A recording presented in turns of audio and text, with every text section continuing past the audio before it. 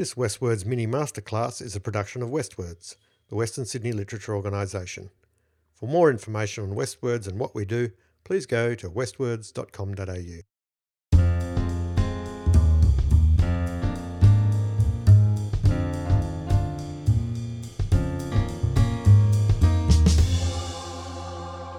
Hello and welcome to today's mini masterclass from Westwords with me, James Roy. I am your host. I'm a program manager at Westwords, and today I am speaking with Lily Wilkinson. Good morning, Lily.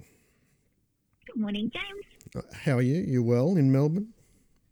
I am very well in Melbourne. It's a lovely day. Now, I was just saying that we did a chat yesterday, an interview, and the first time in 100 times of doing podcasts, I neglected to hit the big red button. So we're back. So thank you. So thank you for coming back and talking about all that stuff again. That's all right. It's like we had a dress rehearsal. Yeah, indeed.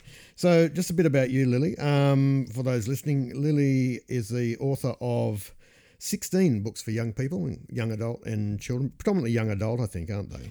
Rather than the middle grades. Mostly. Yeah, mostly, yeah. And Lily holds a PhD from the University of Melbourne, and your area of study was the role of young adult literature in the politicisation of young people. Have I got that right? Yep, that's right. Yeah. And so the books that Lily is best known for, Boundless Sublime was quite recent, and that was the book that you wrote as part of your PhD, was it? No, actually, it was the book I wrote after my PhD. I wrote Green Valentine as part of my PhD, which is about guerrilla gardening and teen activism. Guerrilla gardening, that sounds good. Do you have a lot of gorillas doing gardening? I'm sorry, that's a joke that wrote itself, and now I'm regretting it immediately. I mean, I have had to explain it to a lot of young people, but yeah. I bet you have. And you also wrote a book called Pink some years ago, and we're going to get to that one. And your most recent book was the Erasure Initiative. Which is basically that premise that a lot of us have tried to do, where somebody comes to in a place and doesn't have any recollection of how or why they are there. But the difference between what you did there and what most people do is that you managed to pull it off. Most people lose the number of times I've tried this and the number of times I've seen other people try it. You get about 5,000 words in and you just go, okay, I'm as confused as the character. So congratulations on that book. That's an impressive thing. Thank you.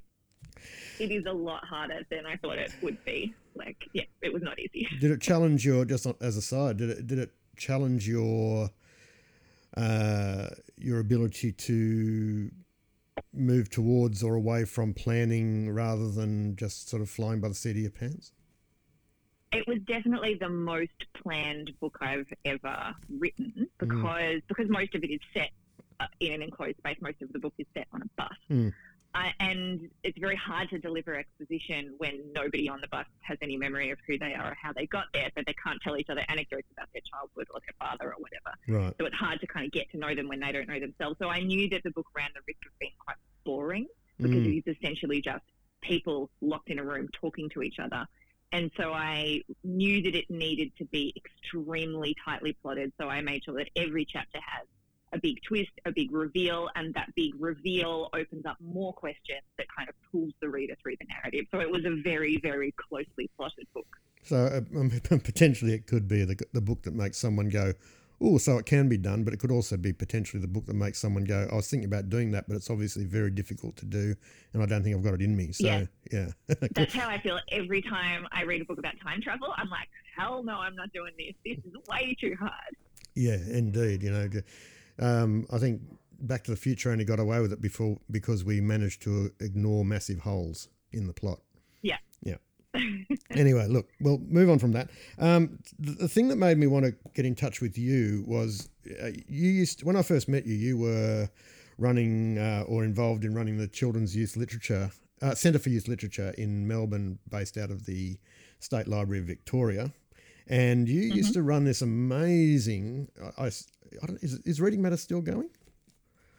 It unfortunately is not. The Centre for Youth Literature and Reading Matters are both very tragically defunct now. That is very sad news because it sure is. Was an amazing organisation and a particularly amazing conference. I can't remember which year it was I came down for that, but it was a bit of a stellar year for international stars that year. We had M.T. Anderson, we had David Levithan, John Green, Mal Peet, who sadly has passed away, Kathy Cassidy. Who were the other internationals? There were a couple of other pretty big ones as well, I think, that year. Oh God, I don't remember. It was like a million years ago. Yeah, it was. That's true. But yeah, that was a particularly great year. It was a terrific year, and the thing I always really liked about Reading Matters was that it wasn't one of these conferences where you had breakout sessions where you kind of feel a bit kind of torn. Oh, do I go and listen to M.T. Anderson talk about the way he structures his dialogue around music from the Renaissance period, or do I go and hear Mal Peet talk about football in South America? It was so I really enjoyed it. But anyway, the point I'm getting to is that year was it was sort of the idea of own voices and writing about things that aren't own voices, and that sort of is an adjunct to the main reason I wanted to talk to you, which was my interest was piqued by a news article that I saw quite recently, and it was a news article about a place in America that rejoices in the name of Spotsylvania Courthouse County District. And the thing about Spotsylvania is that in their school council board, if you like, the local board, a couple of parents stood up and said that they had a real issue with some books that had been found in the school library because they had some same-sex attraction in them. And the way they described it, and of course this is nonsense, but the way they described it is gay pornography. And of course they found, because right, and because of the part of America they're in, which is fairly dominated by the Christian right, they immediately found safe haven in the minds of a couple of the members of the board, who basically said, do we want people reading about gay porn or thinking about Jesus? Which was a really weird way to put that. So the point I'm coming to is banning of books. It's never been a good idea. It often leads to, or is associated with, some pretty dark times in our history. Discuss. Yeah, look, I think there's a lot going on there, obviously. The description of like a young adult fiction as being gay pornography is obviously ridiculous. And I think sort of behind that is not a fear of gay pornography, because if kids want to watch gay pornography, they can watch it on the internet. I'm not recommending that they do, just so we're clear on that, or any form of pornography. Newsflash, Lily Wilkinson endorses... No, I do not. But the thing is that literature is obviously a great way to be seen in the world, and either reading books about people like you, when maybe you live in a place where there are not a lot of people like you, or you feel like there may not be people like you, finding that kind of character in a book can be really empowering. And if it is not about somebody like you, if you are reading about somebody who is, of a different identity or lives a different life to you, literature is an incredible place, to walk in someone else's shoes and to learn empathy for people who are not like you, to understand that the world is not populated solely by people who are exactly like you. And I think that's sort of the push, like one of the really important pushes for the diversity movement, is that, yes, it is absolutely important that we have more diverse creators and people in all sort of facets of the world in positions of power. We need diverse people to represent, the people of that identity. But it's also super important for, like, straight white men to learn that there are people in the world other than straight white men, because, we need that kind of empathy. We need to understand that, the world is not populated by one kind of person. There are limitless ways to be and exist in the world, and all of those people deserve to have their stories told, and all of those people deserve to have opportunities and, to be able to live their best selves. And so the idea that, firstly, I think that there comes a great deal of fear from these, obviously right-wing parents, that, if their kid reads a YA novel with a gay, like if they read a David Levithan book, then their kid is going to turn gay, which is obviously not a thing that happens. And so I think that at the heart of it, there is an anxiety there, and there is a discomfort. There are people still, tragically, annoyingly, in the world who feel uncomfortable at the fact that gay people exist in the world and would like to pretend that they don't. And, I don't have a lot of time for that.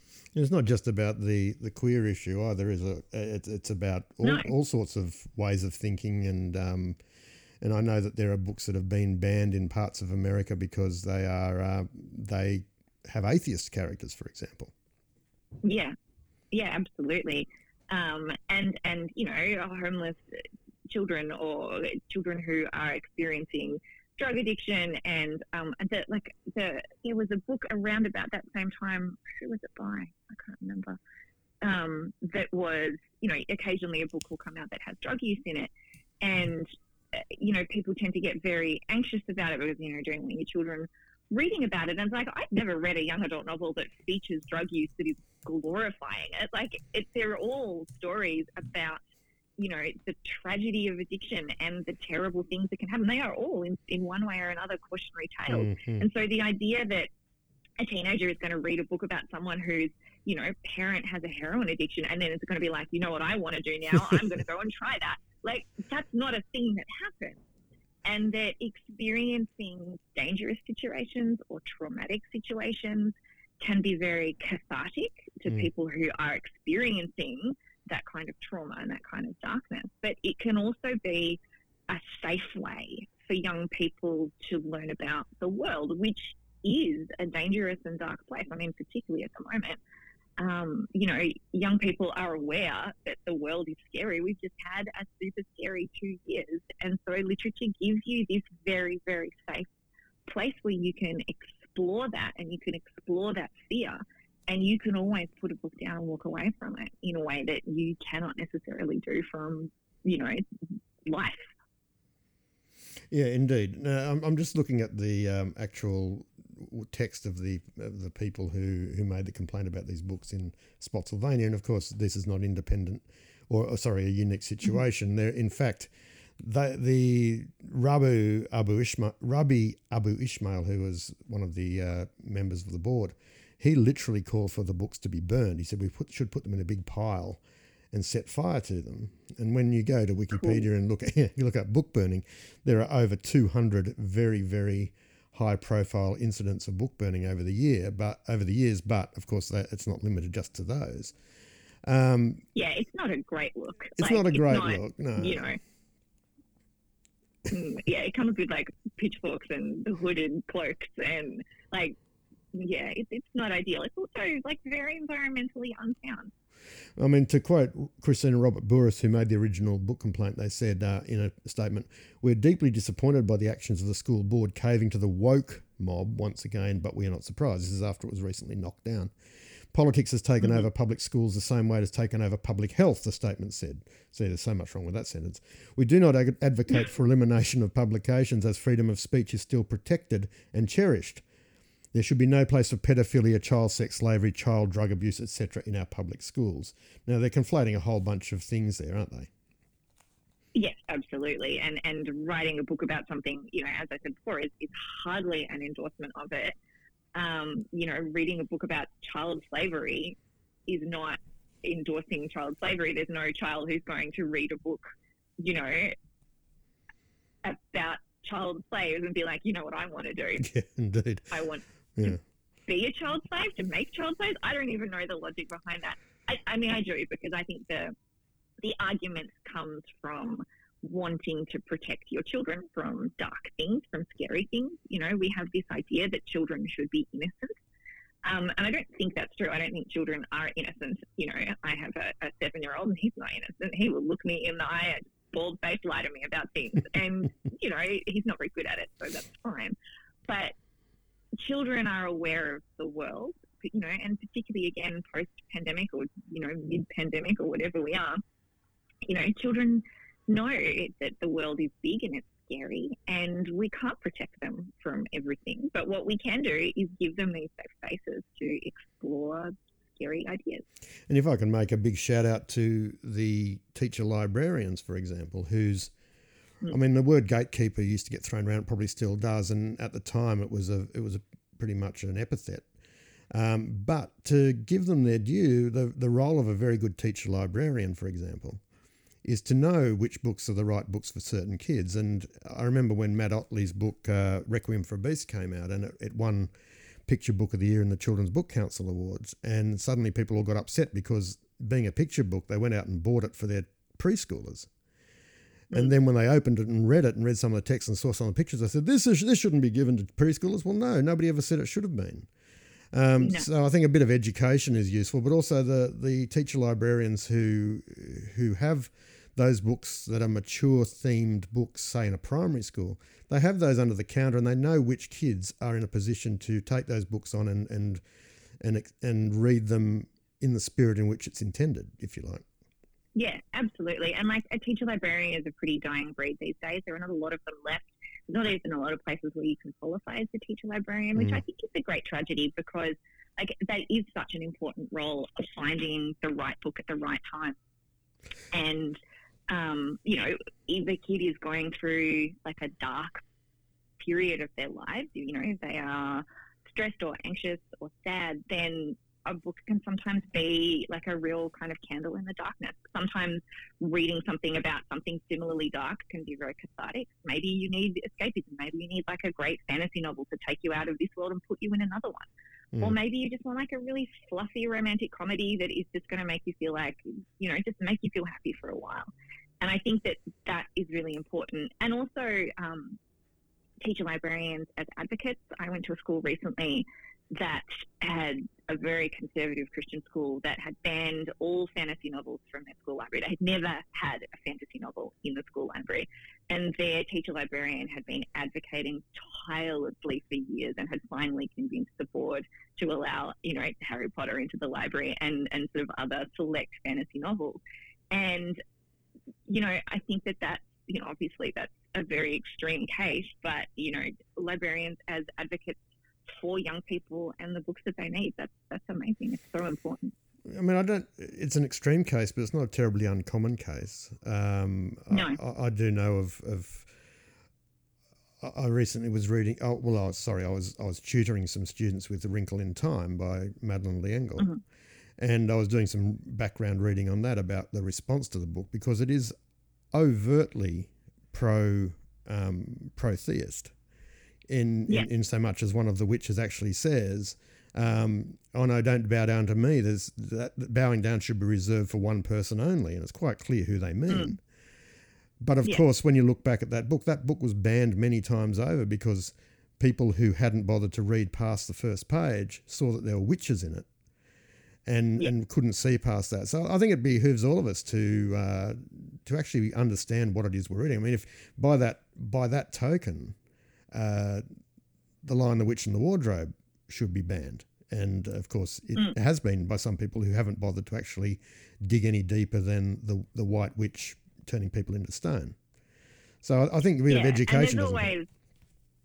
No, it definitely doesn't. And there's always sort of multiple layers of ideology in every text, and that was something that I looked at a lot in my PhD, of sort of what a book is explicitly saying on the page and then kind of what it's implicitly saying sort of through, you know, what the good characters say and do and what the bad characters say and do. And I find that very interesting, but I also, you know, it can be, I think, confusing to some readers who perhaps, you know, are not critical readers. And so I think that, you know, that's another really important function of literature. It's to teach our children how to be critical readers and how to evaluate a text on sort of those multiple levels. Yeah, indeed. There's something else I wanted to ask you about. When we talk about, we look back at the story of James Frey, for example, who a few years back wrote a book that he put out he claimed was an autobiography, a memoir of his time as a drug addict. And it was held up as being this amazing piece of writing because it actually is quite well written. Amazing piece of writing, and Oprah championed him on her book club and so forth. And then it came out later that it wasn't, in fact, a memoir, but it was a work of fiction. And suddenly he went from being the darling of the literary world to a pariah. Mm-hmm. When I think about the idea that not that long ago, people were writing with impunity about things that weren't their experience. And then we had this big social correction, which you could argue needed to happen. People shouldn't have been writing about certain things because it wasn't really their place to do so. had a big social correction to the point where, in many ways, now it's much harder to write about a story that isn't your own. Is there a risk of an overcorrection there, do you think? I think that it's a very, very complex issue. And I think that, probably as a white lady, I don't really get much of an opinion on it. But I do think that I think, like, I've certainly heard that from a lot of writers, that they are, scared of writing, characters who have identities that are not their own. But I see the opposite happening as well. I see a lot of writers who are just being more careful about it, who are doing it and thinking about it more carefully and thinking about, unhelpful cliches or tropes that they might have written before but might, avoid now. I see a lot more consultation. Like, I personally make use of sensitivity readers when I'm writing a character who has an identity that is not my own, or even sometimes it is my own. Which is someone who I pay to read the book and evaluate it in that way. And I see that being used by publishers a lot more. I think all of that is great. Like, I think everybody being just a little bit more careful and a little bit more aware of what we're doing is very, very important. And yeah, there are certainly things that I will not write about. Like, I will not write a book about, say, an Aboriginal girl or a trans boy or something, when it is the protagonist, when I'm using the first person and when I'm talking specifically about that experience, because that's not mine. And I feel like that would be taking up a space for an Indigenous writer or a trans writer to tell that story. But would I, include trans characters or Aboriginal characters in my book? Yeah, absolutely. I'm just not writing that narrative. They would just be characters in the book. Yeah. When you say take... And so, like, go ahead. No, you go ahead. I was going to say, and when you talk about taking up space, there's that, but there's also the fact that I wouldn't attempt to write from the point of view of a trans character, because I'm fully aware that I do not know what it feels like to be that person. And so it would actually just be a foolish decision to make from a purely pragmatic point of view as a writer. Yeah, I think that that's absolutely right. And, like, there are just stories that I don't feel comfortable in telling. The book that I'm working on at the moment that will be out next year is a fantasy novel. And originally I had sort of set it in Melbourne, but I became sort of increasingly uncomfortable with the idea of talking about, because it's very nature-based, and writing about a nature-based magic in Australia with kind of out mentioning Indigenous culture and storytelling. And it was not my place to include that, because that's not my culture, that's not my experience. But I also didn't want to exclude it either, because then that felt also, I don't like, a kind of betrayal. So I ended up just, setting it somewhere else. I went to my own heritage, and, it's now set in a sort of alternate world, England. And so I think that it is important for us all to be a bit more thoughtful about what we're writing, particularly for those of us who, white writers or cis writers. I consider myself to be a queer writer, but it's also something that, I think about very carefully. And I think that, from that we get better stories, we get better characters, we get, kind of more depth, and books that better represent, the actual real world and the complexity and beauty of it. So yesterday you were talking to me when we had our ill-fated attempt at this interview. You were talking about a book that I don't know if it's the book you were just referring to, but a book where you did a lot of consultation with a community, and in the end, and asking their permission to use certain elements, and in the end they declined, and you just had to accept that. I mean, that's the risk, isn't it? That was after The Lights Go Out, and because it's a book that's set in Central Australia, I knew from the beginning that I really wanted to have Indigenous characters in the book. It felt like a very important thing to me, so I figured out, where the book was set. I figured out which Aboriginal community lives there and, whose land it is. I did an enormous amount of research, and then wrote the book and included, my protagonist was a white girl, and so there were certain cultural things that I didn't want her to witness, but I kind of wanted her to be aware that they were going on, and I really wanted her as a character to confront her whiteness in that space as well.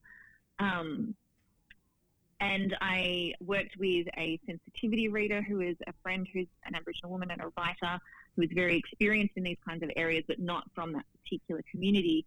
And then at the end of the whole process, she, signed off on the book and sort of really understood and appreciated what I was trying to do.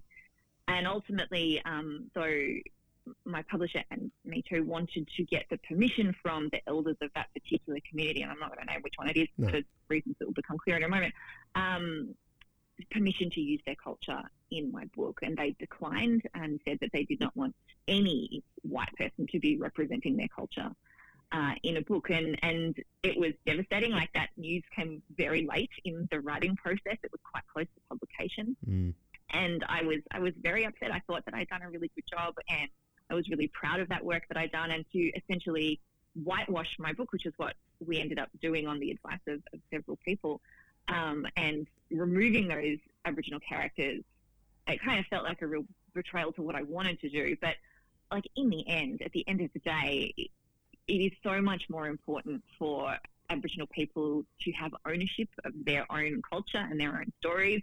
Like, that's more important than my feelings. So it was difficult, but I know that it was the right thing to do. And I think it's still a great book. And I was terrified that readers were going to be like, why are there no Aboriginal characters in this book? What a terrible oversight. What a terrible thing that Leigh Wilkinson has done. And in fact, nobody mentioned that at all, which in some ways was worse. That sort of nobody had been expecting it in the first place. Yeah. So that was sort of depressing and sad. But, it was a very important lesson for me. And if I had wrote that book again, I would have sort of started going about it in a very different way. Or maybe write it as a spec fiction or a fantasy novel where you can sort of play around with those concepts with created cultures rather than having to borrow one that already exists. Yeah. I think that I would have started by finding a community that was more amenable to the idea of it, starting from there, and that's where I would have set the book, and worked closely with that community from the very beginning, is how I would have done it if I did it again. Indeed. Well, I've got two very quick questions for you. The first one is, I know is going to be quick, because when I asked you yesterday, basically you said, that's a lot to talk about, but I'm going to raise it anyway, just so that the listeners can kind of ponder it in their own mind. Books over the years have been banned for all sorts of reasons. One of those reasons felt like, I suppose, a good reason to some people, and that was the one where books like Uncle Tom's Cabin, Huckleberry Finn, Tom Sawyer, books like this, Roots, I assume, at some point, were banned or cancelled, if you want to use that more recent term, because they used the dreaded N-word. And what's the argument around that? Because, I mean, you can argue both sides, can't you? That it was a cultural, it's a cultural reference, it's a historical reference. It in a sense weaponizes that word in a way that makes it clear that it was really an artifact of a very deep racism and so forth. What's your feeling on how that should be handled? I mean, as far as I'm aware, I don't think those books were ever banned. No, that's not true. They were banned. But I think that the conversation is, how do we then present those books? Do we want those books to still exist in our culture? What value do they have? And how can we situate them and contextualize them for readers? And I believe what they have done for that kind of book, like the Huckleberry Finn, I think in particular, is there's a little foreword sort of contextualizing some of that stuff. And the N word is presented as, like, within the book, a sort of N and a space. So you know what word it is. It's not being used in the book, and you understand why. And I think that that's quite important. I've just been watching The Muppet Show with my 7-year-old son. And at the beginning of some episodes, there's a title card that comes up from Disney saying, we are aware that this particular episode contains some content that, is racially offensive to some viewers, and we apologize for that. And I actually think that that's a pretty good way of doing it. It's not removing it or censoring it, although I do think there's one episode that has not been presented on Disney. But it's saying, like, we know that this is problematic, but the card itself kind of gives you a kind of nudge to make you think about it in a way that perhaps as a white viewer I would not think about it. And it gives me an opportunity to talk to my son about why it's inappropriate.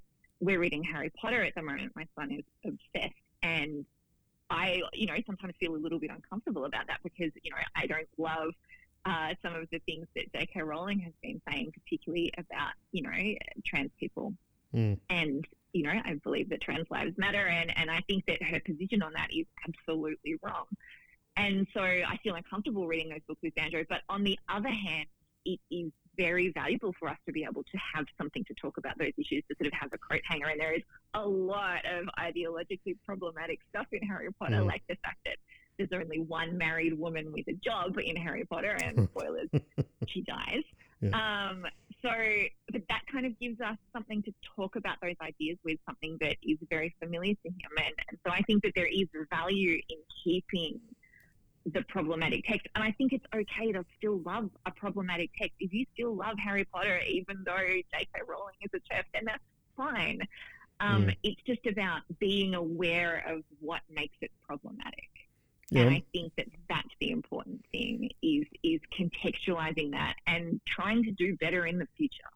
Yeah, I mean, it's tricky, isn't it? Because one of my personal areas of study was the life of C.S. Lewis, and the way that he has been variously held up as being the greatest apologist of all time. Newsflash, he wasn't. Or the Antichrist. Newsflash, he wasn't that either. Yeah. Philip Pullman and these guys have weighed in very heavily on what C.S. Lewis was like. But at the end of the day, I don't agree with the way he went about laying out the allegory, the Christian allegory, because I think it's lazy and kind of stupid. But that doesn't stop me reading those books going, man, as a work of fantasy, these things are killer, Yeah, absolutely. And, I've read Lion, the Witch and the Wardrobe to my son, and we enjoyed it very much. And, he liked the beavers. But do you, who doesn't? Mr. and Mrs. Beaver, but I remember you using the word sanctimonious years ago in reference to Aslan. Do you still have that view?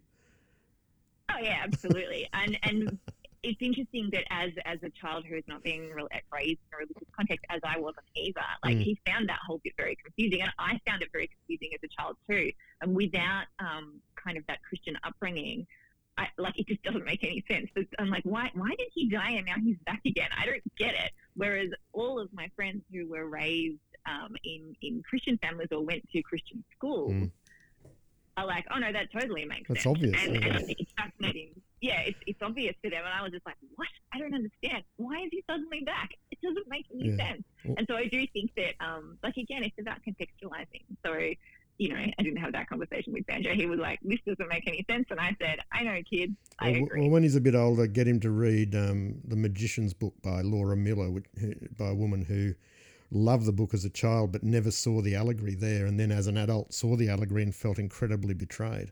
So that's a... Yeah, I was that child too. I definitely felt that. Right. When, as an adult, I saw a play of it and was like, the big lion is Jesus? What? Why did nobody tell me?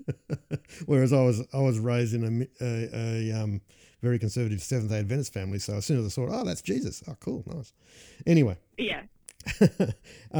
Final question, and thank you so much for your time. We've gone a little bit over, but thank you for taking the time. What advice would you offer to any reader who is wrestling with the idea of how do I represent or how do I put things on the page that people might find difficult or confronting or offensive even? I think that it is very much about the context. It's about what you're doing, and there's no hard and fast rule. And I think part of the problem that we find ourselves in is that people want rules. People want to be like, I am allowed to write this and I'm not allowed to write that. Mm-hmm. And we don't have that. It's always going to be on a case-by-case basis. So the best thing you can do as a writer is, if you are writing about someone's experience that is not your experience, you need to find people who live that identity, who have had that experience, and talk to them about what you're doing. With the fantasy novel that I have just written, originally I had a character who I wanted to be trans for various reasons. They were based on a real historical person. They're not in the book at all now. But and I talked to a trans woman about the idea, and she showed me the ways in which that idea and that story that I had planned might have been harmful to some trans readers because it brought into, particular stereotypes. And she was absolutely right. And I just hadn't sort of seen it in that way. And so I just didn't do it. And I went down a different path and it was easy to abandon that idea because I absolutely knew that she was right. And so it is about listening. And when somebody tells you something that you don't like, tough luck, you also still have to listen to it. And so sometimes you will have to give up a part of your story or an idea, and or an entire novel in your case, right? Yeah. Well, it wasn't the entire novel, but yes, a big chunk of the novel. And so it is just about listening. It's about being aware. It's about being willing to change, and it's about really thinking. And the thing that I always try to do, I try to approach every interaction I have with kindness, and sometimes I fail and sometimes I succeed. But when I am itching to have a fight with somebody on the internet about something, I always try to think, like, what is the world that I want to live in? Like, what is my ideal future world? And will what I'm doing now contribute to that? Like, am I on the path to making that world better? Or do I just want to fight with my anti-vax ex-friend on Facebook because I'm angry at her opinion? But it's like, telling her that she's wrong is actually not going to help. So it is about, like, what are the consequences for my actions? What is me writing this book going to achieve? Am I on that path towards Martin Luther King arcing towards justice? Like, am I trying to make the world better, and is this action going to achieve that? And who can I consult to make sure that those choices are made with more informed sensitivity? Yeah, sensitivity. Yeah, indeed. Yeah. Okay. And one super last question for you. Do you still hate Love Actually? I just had this conversation with my mother like 2 days ago, who watched Love Actually for the first time. Oh no! And I think that she'd never seen it before, and she was like, "It's rubbish." But we agreed in the end, and my husband is a very big fan of Love Actually, but we agree on it now too. No, here is the thing about Love Actually is there is a great film in there, and it's surrounded by nonsense. So you need to keep Emma Thompson and Alan Rickman. You need to keep Hugh Grant because he's just so bloody charming. You keep Liam Neeson, but you get rid of the moment with Claudia Schiffer at the end because I hate that bit. And then you get rid of almost everything else. Oh, the guy who goes over to sleep with all the models in the UK, like that idiot. Oh, yeah. He's got to go. Absolutely get rid of that. Get rid of the Colin Firth one. I love Colin Firth, but I hate that story. You get rid of just all of the other bits, like all of the other nonsense that doesn't contribute to that core story. Oh, you keep Bill Nighy and his manager. That's beautiful. You keep the guy standing. You keep the guy standing at the door, putting out the Bob Dylan cards to tell Keira Knightley how much he loves her. No, because what an incredible creep! What kind of monster goes to his newly married best friend's house to be like, BTW, I am in love with your wife? Like, what a terrible human. We should not be holding this up as an example of love. That's not love. That's whatever the opposite of love is. It's vile. The best thing that came out of that movie for me was that I went and that's that version of Both Sides Now that plays while Emma Thompson is discovering that it wasn't in fact a necklace for her but a CD. Yeah. That version of Both Sides Now comes from an album of Joni Mitchell's where she's done a whole bunch of of covers of her own stuff in this really beautiful way. So I can really recommend that album if anyone hasn't listened to it. Emma Thompson's performance in that moment is spectacular, and it is worth keeping the film just for that moment. Yeah, but not much else. Maybe I think you're right. I've made that point many times as well, is that it's just too many stories. And to anyone listening who's a writer, maybe A B story, maybe a C brackets D story, but not 10 different stories in one movie. That's just silly. Yeah, I agree. Anyway, I just remember saying to you in Tassie one time when we were on tour, I said something about Love Actually. You went, "Oh God, what a piece of crap!" And I went, "Thank you, thank you." Because everyone else I knew was, "Oh, best Christmas movie ever." I'm going, no, it's the worst Christmas movie ever. I'd rather watch that horrible one with Tom Hanks, what was it, Polar Express, and that was awful. Anyway. Yeah. Yep. So Lily Wilkinson, thank you so much for chatting with us again. Your website is Lily Wilkinson, LILI Wilkinson.com. Is that correct? Yep. There's no AU on the end or anything. It's just a .com. You can put either. Both will go to the same place. Oh, will they? Because my website, if you leave the AU off, you end up with a guy who makes fishing lures in Wisconsin, I think. So that's a weird thing. Yeah, cool. Yeah. Anyway. thank you so much for talking to us. Really appreciate it. And we'll talk again soon. Brilliant. All right. Thanks, James. Bye.